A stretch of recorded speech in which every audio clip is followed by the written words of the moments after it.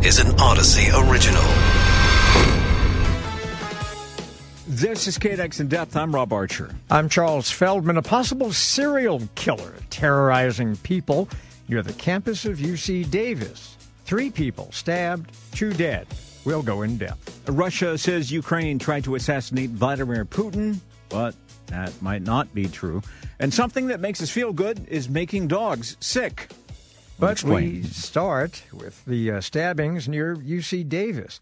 With us are UC Davis students Leah Graham and Chris Ponce. Chris is the city editor of the student newspaper, the California Aggie. And Mike Vitilio is a criminal law scholar at the University of the Pacific's McGeorge School of Law. All of you, thanks for being with us.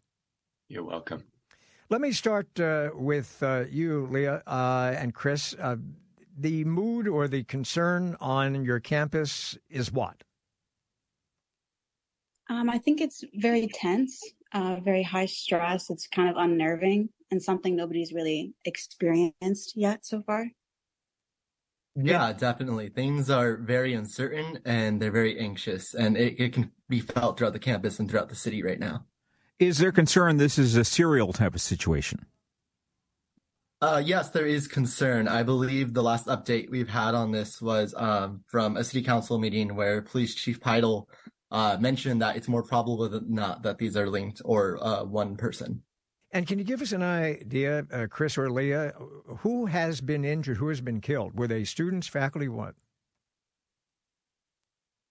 Yeah, so the first victim was David Henry Bro, who was a community member, an unhoused individual who was a pillar of the community. Many people knew who he was, and he dedicated his life to answering what compassion is. He was beloved, well known by city council members, activists in the city. And the second victim was a student, Karim Abu-Nam, who was an honor student set to graduate this spring. And the third victim was another of a stabbing, was another unhoused individual. And Mike, this question for you. In these situations, if this is some kind of serial person doing this in a serial fashion, and it appears this person would be using the school as a hunting ground, what are ways to protect against that, and what should the police, in your opinion, be doing? Well, there's a lot to unpack in your question. First of all, let me just put something in context. In a way, it would be good news if it were a serial killer rather than multiple people out there doing imitation crimes, for example. One of the things, of course, is just to increase awareness about your surroundings. Don't take risks. So my wife was going out for a walk the other day and was going to go in a slightly isolated way. And my quick advice to her was that's probably not the best thing to do. Walk with friends, be careful about the location and the like. I do want to point something else out. It's not just a campus. In fact, nobody has actually been stabbed on campus. Ironically, the student who was stabbed within about 50 yards from where I live, sitting right here in a suburban neighborhood. So it's not on campus. But again, I think the best advice would be sensible, look around. Good advice at all times. Thank you so much. UC Davis students Leah Graham and Chris Ponce, also Mike Vitiello, criminal law scholar at the University of Pacific's McGeorge School of Law. You're listening to KNX In Depth. Along with Rob Archer, I'm Charles Feldman. Still to come on the show, more and more dogs getting sick from something we don't think about tossing out too much. Right now, though, it is day number 2. This is going to be one of those stories, I hope not for the writer's sake and for the sake of the producers, but I have a feeling this could be one of those stories that become numbers, day 2, day 8. Day 84. Yeah, and of course we're talking about the Hollywood writer's strike. Catherine Arnold is an entertainment consultant, film producer, and executive with more than 20 years' experience in the industry. Catherine, thanks for being with us. Thanks for having me. I'm glad to be back. So let me ask you, as somebody who has produced films, right, and maybe you still do, I'm not quite sure, but if you do, you can see it, I would think, from the producer's point of view. So I want to take that first, and then we can get to the writers, of course. But what is the producer's point of view on this, and do they have valid points? The writers. Do the writers have valid points? No. I want to start with producers first. Okay, great. Got it. Well, both sides have valid points. The producers are always looking to be cost effective and efficient and save money wherever they can. However, at the same time, there's a difference between feature writers, which write theatrical movies that have a certain amount of money they're paid, and then the television writers, which are paid on the episodic. So from a producer standpoint, we always want to save money, but we also want to make sure that people can survive when they're doing the job, with the writers in this case. So it's a complex kind of look at both production costs and the talent and available talent that you can get for a price that makes sense for your production. And turning to the writers, do they have a point? Because everybody talks about it's a different world now. They're streaming and everything. And that's certainly true from the mechanical standpoint. But I'm talking about the creative standpoint. Writers now creating shows for streaming that are some of the best television that we have seen in the modern age. I mean, really, really good writing. Theatrical feature, Oscar-winning style of writing that's going into these 8-episode, 10-episode TV shows on streaming services. Do they have a point that they're doing better work and the pay is just not commensurate with the work they're doing? Well, you're absolutely right. The content has gotten so amazingly powerful on streaming particularly. And yes, there are those writers that come from the feature world that are experienced, but they're going to get paid more. I think the strike really, if you want to look at it closely, is focused on the writers that are at the lower end of the pay scale, because the writers that are coming off of Oscar-winning films and so forth are getting paid more. So they're more interested in what happens in the back end and the profit participation, which is a whole nother subject. But the upfront writers' fees that are really causing the most havoc are those for the writers that are at the minimum basic agreement pay scale, which means at the lower end, where because they're writing less number of episodes each series, whereas they used to write, let's say, 22 episodes for a network series, as you said, maybe now they're being paid for 6, 8, or 10 episodes. But the time span within which they're writing now has been extended because the productions are more elaborate. Everybody's giving more notes. The time span may go into 20, 30 weeks. So even though they're getting paid on an episodic basis, 6, 8, or 10, they could be working for 20, 30 weeks. And if they're only earning the minimum basic fee agreements, minimum basic agreement fees, then they're just not getting paid enough over time because they can't take other shows. Yeah, Catherine, let me ask you, I kind of want you to speak to, at the moment, a different audience, and I'll tell you what I mean by that. Okay. Because there are a lot of people in this city, and I get it, there are a lot of people who work in industries that are dependent on Hollywood, and they're not making, of course, the money that the writers do or the directors and God knows some of the stars.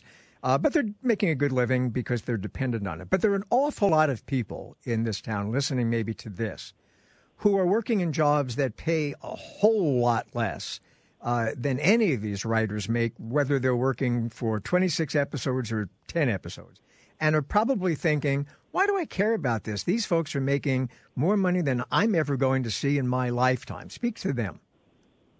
Sure, that makes total sense. And like I was saying earlier, there are some writers that are making more money than I will see ever in my lifetime, to be honest. But there are also writers that are working at a pay scale that when you extend it, it's this time span thing that's the most important, right? Because it's not a weekly pay scale anymore. When an episode is being written over 3, 4, 5 weeks, that same amount of money gets stretched. So when you divide it by the number of weeks that are actually getting paid, some of these people are saying, and I haven't heard this myself, but some of these writers are saying that when it gets divided over the amount of time, it comes down to minimum wage numbers. Now, I can't attest to that because I haven't done the math myself, but this is what we're hearing from the lawyers that are representing these writers and from the agents and from the writers themselves. So even though it seems like they're making thousands of dollars if you see that number in front of an episode, if you stretch it over, let's say they're making 6 episodes, but you stretch it over 8, 9, 10 months, it divides it down to a much smaller number. So I don't think that these people are screaming that they can't pay for their families, living expenses if they weren't.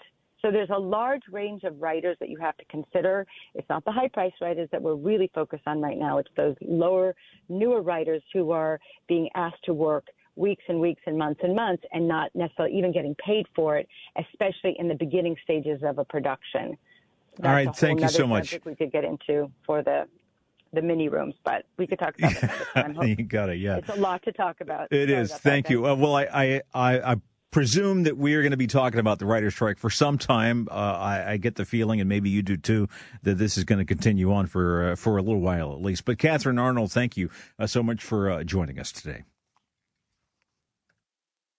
Russia says Ukraine tried to assassinate Vladimir Putin in a drone attack. But can we really believe that? I can hear in the audience many eyes rolling. John Spencer is a retired U.S. Army major and chair of urban welfare studies at the Madison Policy Forum. Also co-author of a book called Understanding Urban Warfare. Thanks so much for joining us. Hey, thanks for having me. So when I make a snarky remark about eye rolls out there being audible, is that the case? Do most people just hear that and go, yeah, right? Yeah, and if they've seen the evidence or the video that Russia used to support their statement, it's almost like, I tell my kids fairy tales, but it's just ridiculous that this small drone is going to try to assassinate Putin, and I put that in quotations, at 2 a.m. in the morning with a very small drone that happens to explode above the Kremlin. It's just ridiculous. Well, let me point out that I was just looking on my phone. So the New York Times is now reporting that it doesn't say how it did it. It says that it has verified the video, that it is convinced, the New York Times, that the video that we can all see on social media is real, raising the only question of who actually sent the two little drones. Was it Ukrainians, which is what the Russians are saying, or was it a false flag operation to give the Russians a pretext to escalate their war with Ukraine? Right. I mean, there's a long list of people that would want to do it. A lot of people that hate Putin, that don't agree with the war in Ukraine. And on that list of the people that would likely have done this, Ukraine's not on it. Because, like you said, I don't even call this a false flag, because usually false flags are like hidden in their intentions and who did it and things like that. This is almost like comedy show that somebody would believe. One, it's not the type of drone that could come from Ukraine. So it came from within Russia. That if it was an actual lethal attempt, it would be a different type of drone. Putin doesn't even stay in the Kremlin. He stays in a bunker outside the Kremlin. It's just silly talk. But yes, so the May 9 celebration day for the Russians of victory over Nazis and evil in Europe, and it's funny, they're the ones doing the evil in Europe, is coming up. This could be an excuse for why they can't do it, or like you said, they need to escalate their illegal war in Ukraine. Does Russia have history, especially recently, of doing things like this? Whereas we don't know, false flag or however you want to typify this, quote, drone attack, unquote. Maybe it was something totally unrelated or an accident or somebody trying to make a stunt or a statement. But whatever, Russia does have a history of taking things like this and using it for their own propaganda ends, don't they? Absolutely. I mean, one, they have a more history of lying than they do telling the truth, but also of just making up stories to justify, like Putin saying that Ukraine doesn't exist as a nation, so he invaded it. I mean, it is a long list of what they do, yes. You know, the other thought that comes to me has absolutely nothing to do with Ukraine or with Russia, but it does have to do with this. If, in fact, as I said, the New York Times says, these drones, tiny as they are, but apparently laden with some explosive material, and wherever they came from, did manage to go off basically in the backyard of the Kremlin. What's to stop something like that happening in our own capital? Right. So this is actually a sign. So it's funny that the Kremlin wants to make this statement, because it's a giant sign of weakness. There's electronic warfare. There are active weapons that shoot down drones. All things that are normal to protect sensitive sites like capitals. This would not happen in the United States. This doesn't happen in the Kremlin. So that's why this is so silly. Like, if this really happened, it's a huge sign of weakness for the Capitol that a bomb-laden drone penetrated all the air defenses, all the electronic warfare, because it blocks the signals for GPS-guided drones, things like that. And this thing exploded on top of the Kremlin. Yeah, it wouldn't happen here, to be honest with you. But to Charles' point, I seem to recall, maybe my memory is faulty, but I seem to recall somebody flying some kind of drone onto the White House grounds at some point. I mean, it wasn't armed with anything, didn't have any explosive material, but the fact that he was able to fly that drone onto the grounds, I think, caused quite a bit of a stir. So it can happen. Yeah, I mean, like you said, there are differences in drones. There are different how they're guided. It is a troubling part of the future of everything, and it's almost this action counter reaction. So I do know what you're talking about, but like you said, it wasn't an armed drone. There's ways to get around kind of the defenses of and offensive capabilities to protect sensitive sites, and there are always people trying to probe it, from cyber to actual striking important sites. But again, it's a kind of action reaction thing. Right. Oh, somebody's trying to find a loophole, but to get this drone into the Kremlin, it's a giant sign of weakness. Just like it would be if somebody did that to the White House. I mean, it would be huge on their end and embarrassing. All right, thanks so much, John Spencer, retired U.S. Army Major. You're listening to KNX In Depth. He's Rob Archer, and I think I'm Charles Feldman. Yes, and welcome back, by the way. Thank you. We definitely missed you while you were gone, so good to have you back in studio, my friend. Thank you. Missed you guys, too. The Federal Reserve is... now I feel all weepy. Yeah, do you want a hug? No. Yeah, me neither. Federal Reserve has done it again. It raised the key interest rate today by 0.25 percentage point to the highest level in 16 years. With these interest rates going up today, of course, that makes people wonder and worry about some things, like if they have variable interest rates loans, like many of us do on credit cards, is it going to affect that? And, of course, you've got savings account, other investments that you make, and what's that going to do to businesses? And one of the things that the Fed is apparently interested in looking at is that, we have this banking issue, as you know, that has been going on for quite some time now with smaller regional banks, but they're not that small. And in some cases, they're not that regional. And the question, I think, on the minds of all the Fed officials is there now enough confidence the public has in banks that perhaps they should ease off on the continuation of raising interest rates, because that only makes people more kind of freaked out about the state, real or perceived, of our economy. And, the idea behind raising the interest rates is to cool the economy off a little bit so that inflation doesn't run out of control. And one looking at it from the street level would say, I think it's working. So why are we still doing these interest rate hikes? But, of course, we are hearing that they're saying this is going to be the last one for a while. With us is Gus Fauché. He is a chief economist at PNC Financial Services Group. What we were speculating on here is what moves the Fed is likely to make in the months ahead, considering that we have undergone and maybe are still in the middle of a sort of banking crisis. Yeah, there's no question but that higher interest rates have exposed some problems in the financial system. I think given the fact that the Fed has raised the Fed funds rate from basically 0% in early 2022 to above 5% now, I think we see the Fed hold off. They want to see what the impact of the interest rate increases over the past year have on the economy. We're already seeing a significant slowing in the housing market. There are some indications that the job market, although it's still quite good, is slowing. And so I think the Fed wants to see what the impact of those rate increases we have experienced over the past year are, whether that's enough to slow inflation or whether after a few months they decide that they need to raise rates again. All right, so we're raising the rates, and on the street level, with people who use credit cards to buy goods and services and things they need, are we going to see an immediate effect on that, maybe a further tightening of people not buying as much stuff? And that's kind of something that they want. This is one of the reasons they do this, right?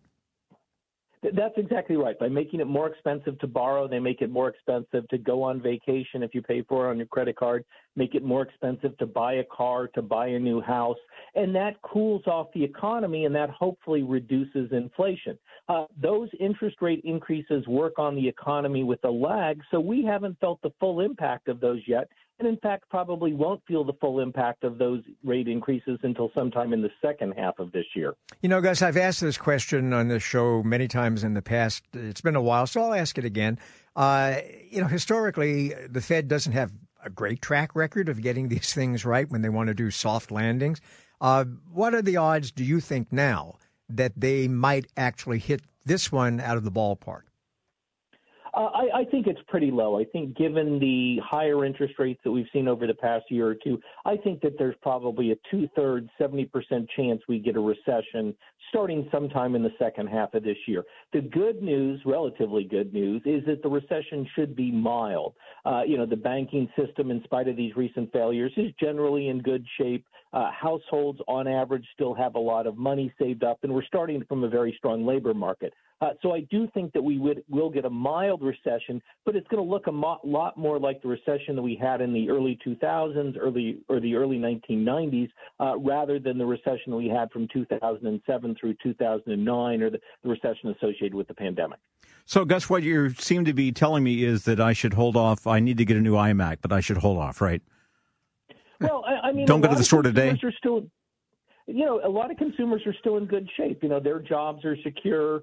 Maybe they have money saved up. But if you're on the margin, if you're concerned about your financial situation, then you might want to hold off until interest rates start to fall again, which I think will start to happen later this year. And then that purchase might make a little more sense. All right. Thank you so much. Gus Fauché, Chief Economist at PNC Financial Services Group. You're listening to KNX In Depth. I'm Rob Archer, along with Charles Feldman. If you have a dog, you know that dogs like to often, eat whatever people are eating, right? Anything. Anything. And not just what people eat, but anything. Yeah, they come over, you have those little sort of sad eyes. It's like, give me that steak. But if you're the type of person who smokes pot or maybe eats an edible, you may want to be really careful with your stash and your trash. And that's because more and more dogs are getting sick from marijuana. Veterinarian Dr. Kelly Deal is with the Morris Animal Foundation. Thank you so much for joining us.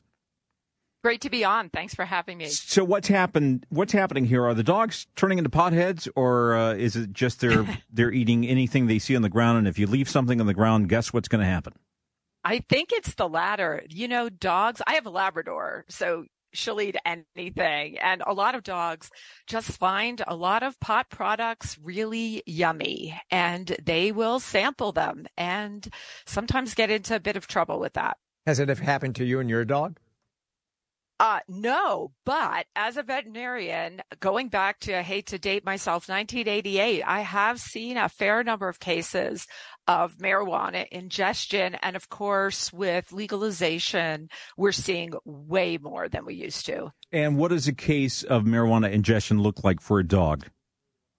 Like a lot like what you would think if you overindulged. So a lot of these they dogs, go into the closet looking for like potato chips. What do they get do? Munchies. Yeah. And not quite, though. I wouldn't be surprised, but they can look very odd. And in fact, it's kind of frightening for a lot of pet owners, unless they know, right, that their dog got into it. They'll stagger around. They'll seem really out of it. They can, a hallmark, which is kind of interesting, is some dogs will get urinary incontinence, which is a tip-off that they actually got into marijuana, because that's kind of an unusual sign for other toxins that they can ingest. They can be, sometimes they get twitchy, actually, so they can go in the other direction, be kind of really hypersensitive to sounds. That's bad news for noise. A Chihuahua, then. It is. They can get really excited, and it can be somewhat dose dependent. So smaller dogs may be more affected if they eat more than larger dogs, but a lot of what you might expect. The problem for us as veterinarians, other than that urinary incontinence that I talked about, is this can look a lot like more serious intoxication, such as antifreeze. So if you suspect that your dog has ingested your leftover stash, What should you do? Do you take the dog to the vet? Do you I don't know, put on music that it likes? What do you do? It depends a little bit on how affected that they are and whether you have a pretty clear sense that they got into a marijuana product, right? If I came home and I found my dog acting weird and I really didn't know what they got into, first of all, I would absolutely call my local veterinarian.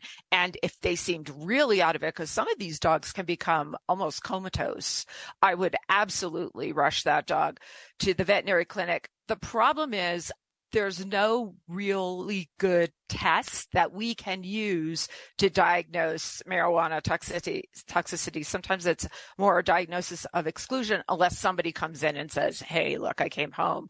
The dog got into the brownies and I know I know that they had that exposure. And that goes to another point, which is the most serious intoxications we're seeing is when dogs get into that really difficult combination, right, of marijuana and chocolate. Yeah. Does this also happen with cats? Because as everybody will tell you, cats are different from dogs. I can barely get my cat to eat the expensive cat food that I buy for him to eat. But cats do sometimes eat things they should not eat. Do you see this happen with cats? And are the symptoms and problems that would arise from that different than it would be for a dog? The symptoms are reported to be the same, but as you just mentioned, cats seem to be more discriminating eaters. And even though there's been a rise in calls to poison control about cats and potential exposure, it is much, much less than what we see with dogs. So it seems to not be a big problem. I actually, in nearly 40 years, knock on wood, of practice, I have not seen a cat get into marijuana. See, Rob, I think if you come home one day and you find your cat like listening to jazz, right away, that's a clue. Yeah. Right away. Or Pink Floyd, then something's going on. All right. So best practices, as you would do, you're a veterinarian, you're aware of these things. If you do have a stash, I'm sure you keep it safe. So just be very, very careful. But sometimes it's not about throwing a butt onto a ground or dropping a gummy on the floor. Sometimes it's about people being unaware, and sometimes it's about dogs getting into where the stash is. So what should you do? Lock it up and make sure your dog doesn't get the key. Yeah, kind of like that. I often tell people the easiest way to think about it is what would you do for a toddler or kid, right? Like as far as taking care of keeping those materials away from them. And stuff happens, right? The cat knocks, I've had people say cat knocked edibles off counter, dog opened them up. That was on purpose.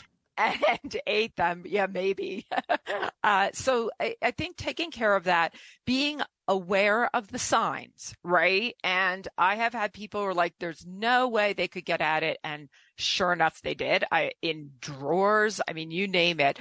And being aware of what the signs are, like I just said, and making sure that you don't just blow it off, no pun intended, because I've had some people think it's hilarious, or people call me and it is not always really funny. And some dogs need supportive care. I had a call the other day from someone who had a 15-year-old dog that got into their stash and was unconscious for about 12 hours. And that dog needed some supportive care, especially if a pet has an underlying problem.